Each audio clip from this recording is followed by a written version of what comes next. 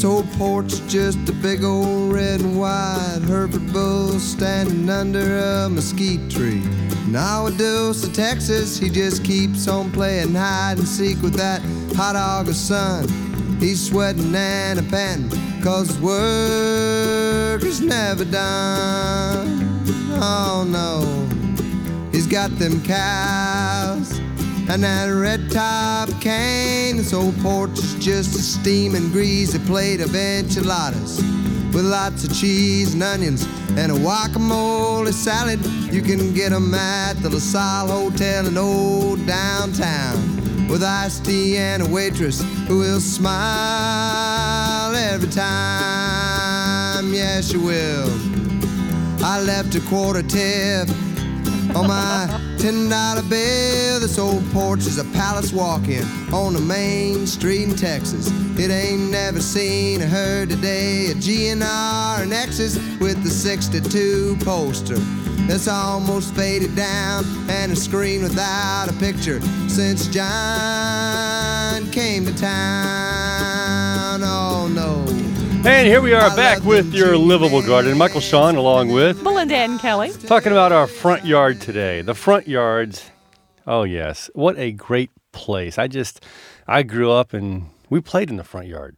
We enjoyed the front yard. We did. We rode our bikes. My parents sat in their lawn chairs watching us. You knew the neighborhood. The neighbors knew what you were supposed to be doing and when you weren't doing it. So, and luckily, to give us a little bit more of a historical insight in this, we have Michael Dolan on the line with us. He's the author of The American Porch, An Informal History of an Informal Place. Michael, how you doing? So nice to be with you today. I was happy to hear the great Lyle Lovett, Robert Earl Keen song open up the set, too. I used that as the at the introduction of my book. Oh, it is. How wonderful.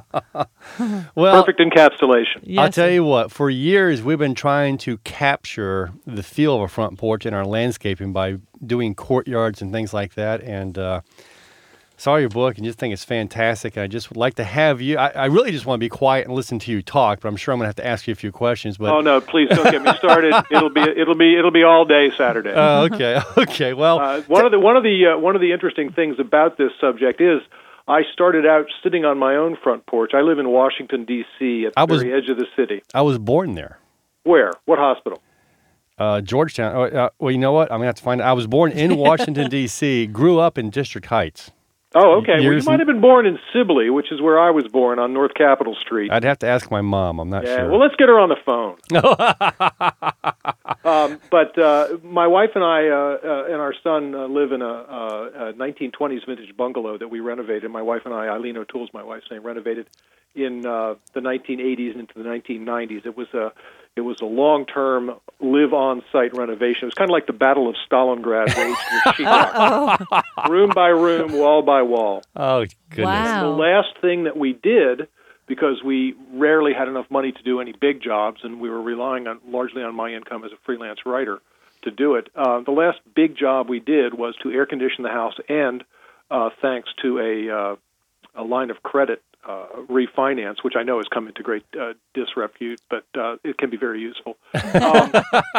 We used a refinance on our house to take the old porch, which had been enclosed with what some people call a Florida room or jalousies, which are those little thin panes of glass. Right. And we had that. It basically made the front of the house look like somebody whose eye had been punched shut.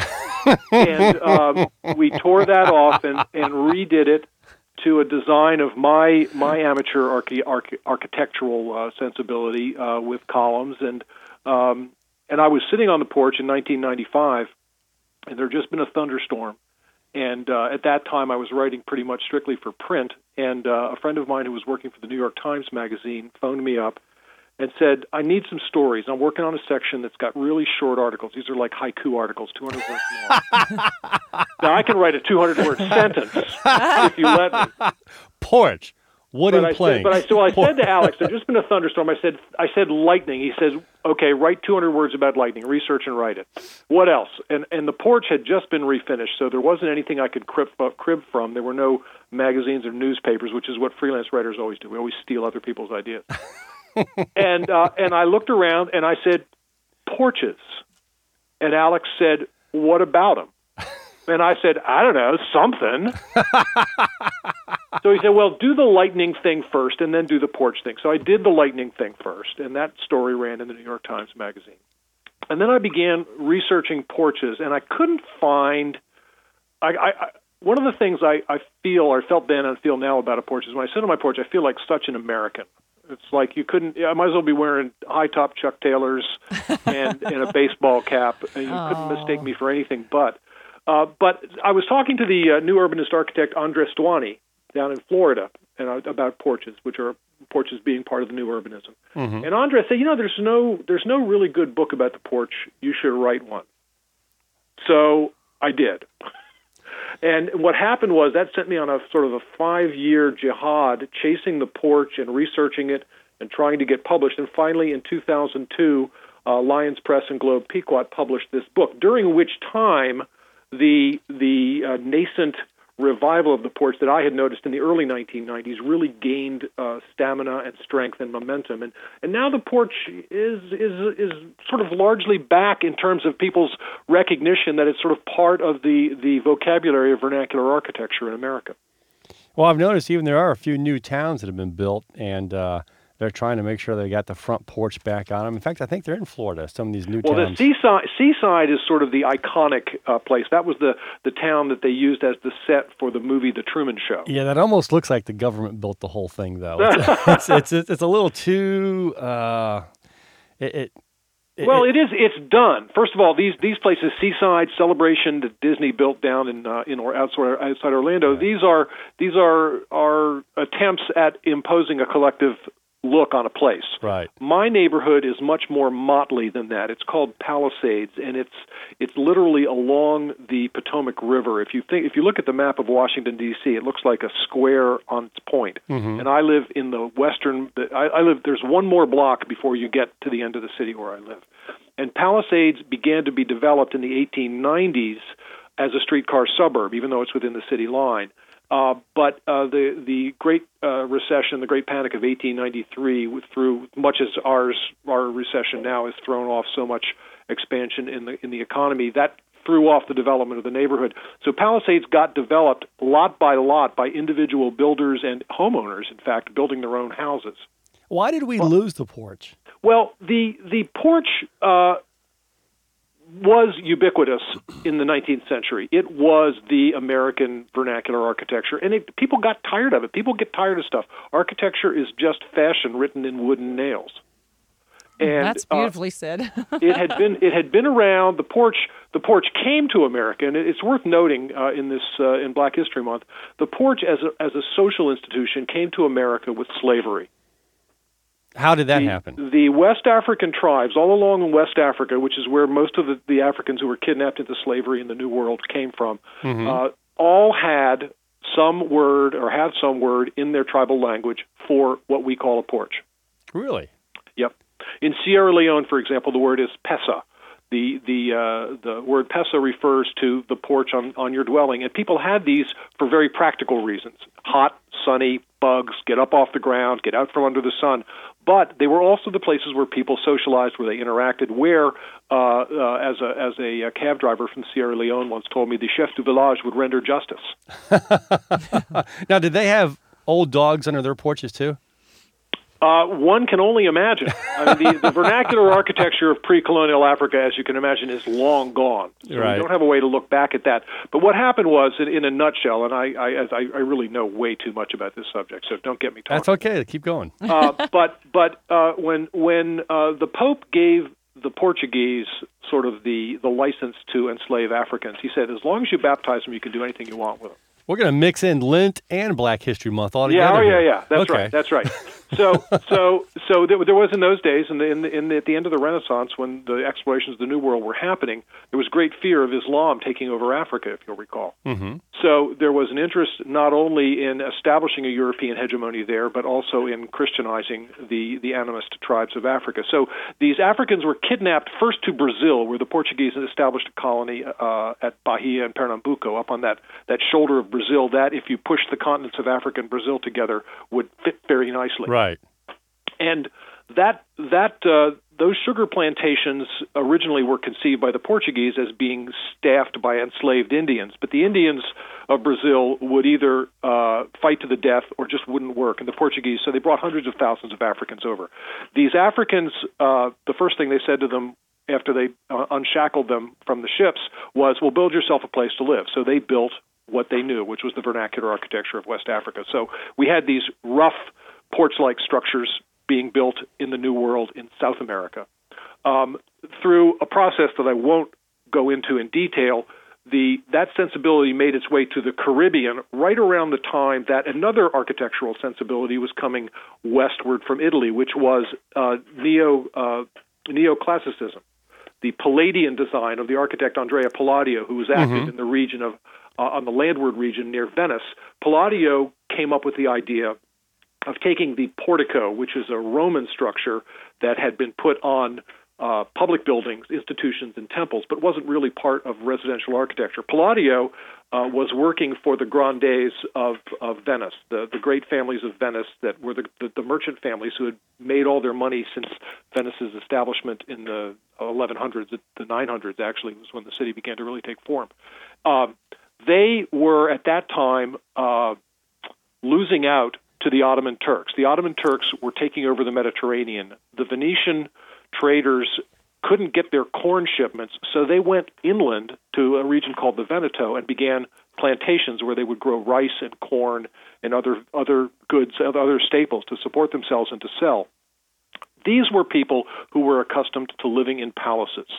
If you've been to Venice, the great casas, or ca, they say the Venetian slang is ca, right, for house. So their cas along the canals were just wonderful places, and they had on those first floors of those houses, they had what they called loggias. Loggias were where you stepped off your barca, your boat, into your house. And there were also loggias that the Venetian governors, the doges, used to render justice, much like the chiefs in Africa. So that on the doge's palace there are columned structures. Some say that these were influenced by Islamic architecture because columns and peaked windows come from Egypt and from the Ottoman area. Anyway, so the Venetians were used to living in a certain amount of style. And when Andrea Palladio began building houses for them, he was essentially designing and building houses much as one would be building and designing houses for dot-com millionaires today. These were not people who were shy about displaying their wealth and their status. And so Palladio said, that portico on the Roman temple would be a great place to put your coat of arms. Wow. So we ended up with a mix between doing your billion-dollar homes and the shacks that the sugar plantation slaves had. No. He didn't know anything about those sugar plantations. No. No, what he was here, and here's the key point. The African houses in villages were right out on the thoroughfare, so people would interact with each other. The houses were small; they were close together. The Venetian doges and the merchant princes were building their houses on plantations behind high walls. But nonetheless, they were open spaces, and they were where the host of the house would greet his guests, and they were a place where a liminal space, as we say, a place between the outside and the inside where you interact. So the key is that this liminal space that Palladio built began to be popular across Europe and got to England with the building of the square at Covent Garden, which used some Palladian design elements. In fact, the architect Christopher Wren, who designed it, I think it's God. I should know this, but I wrote the book so long ago. You'll just have to take points off if I get this wrong. Okay, it'll be the architect. Excuse me, Inigo Jones. That's who it was. Inigo Jones, who designed Covent Garden, which was the first square in London, included a piazza. He called it a piazza, which is the Italian word for plaza, much like the piazzas of Palladian design in Italy. And what he did was he basically built out on the second floor residential places, and on the first floor where there were retail establishments, there were columns. So you'd be walking under this roofed area. Okay. And that piazza so impressed people in London that they began to call the roofed area the piazza, not the square. I mean, they kind of mixed it up, but nonetheless it became part of of the Argot there in London. Meanwhile, you had another would-be group of dot-com millionaires in the Caribbean who were the colonials who were making money hand over fist using slaves to grow sugar in places like Jamaica and Barbados. Right. So those people there was a regular transit back and forth between London and the colonies, much as one might say there's a regular transit back and forth here between Washington and Hollywood.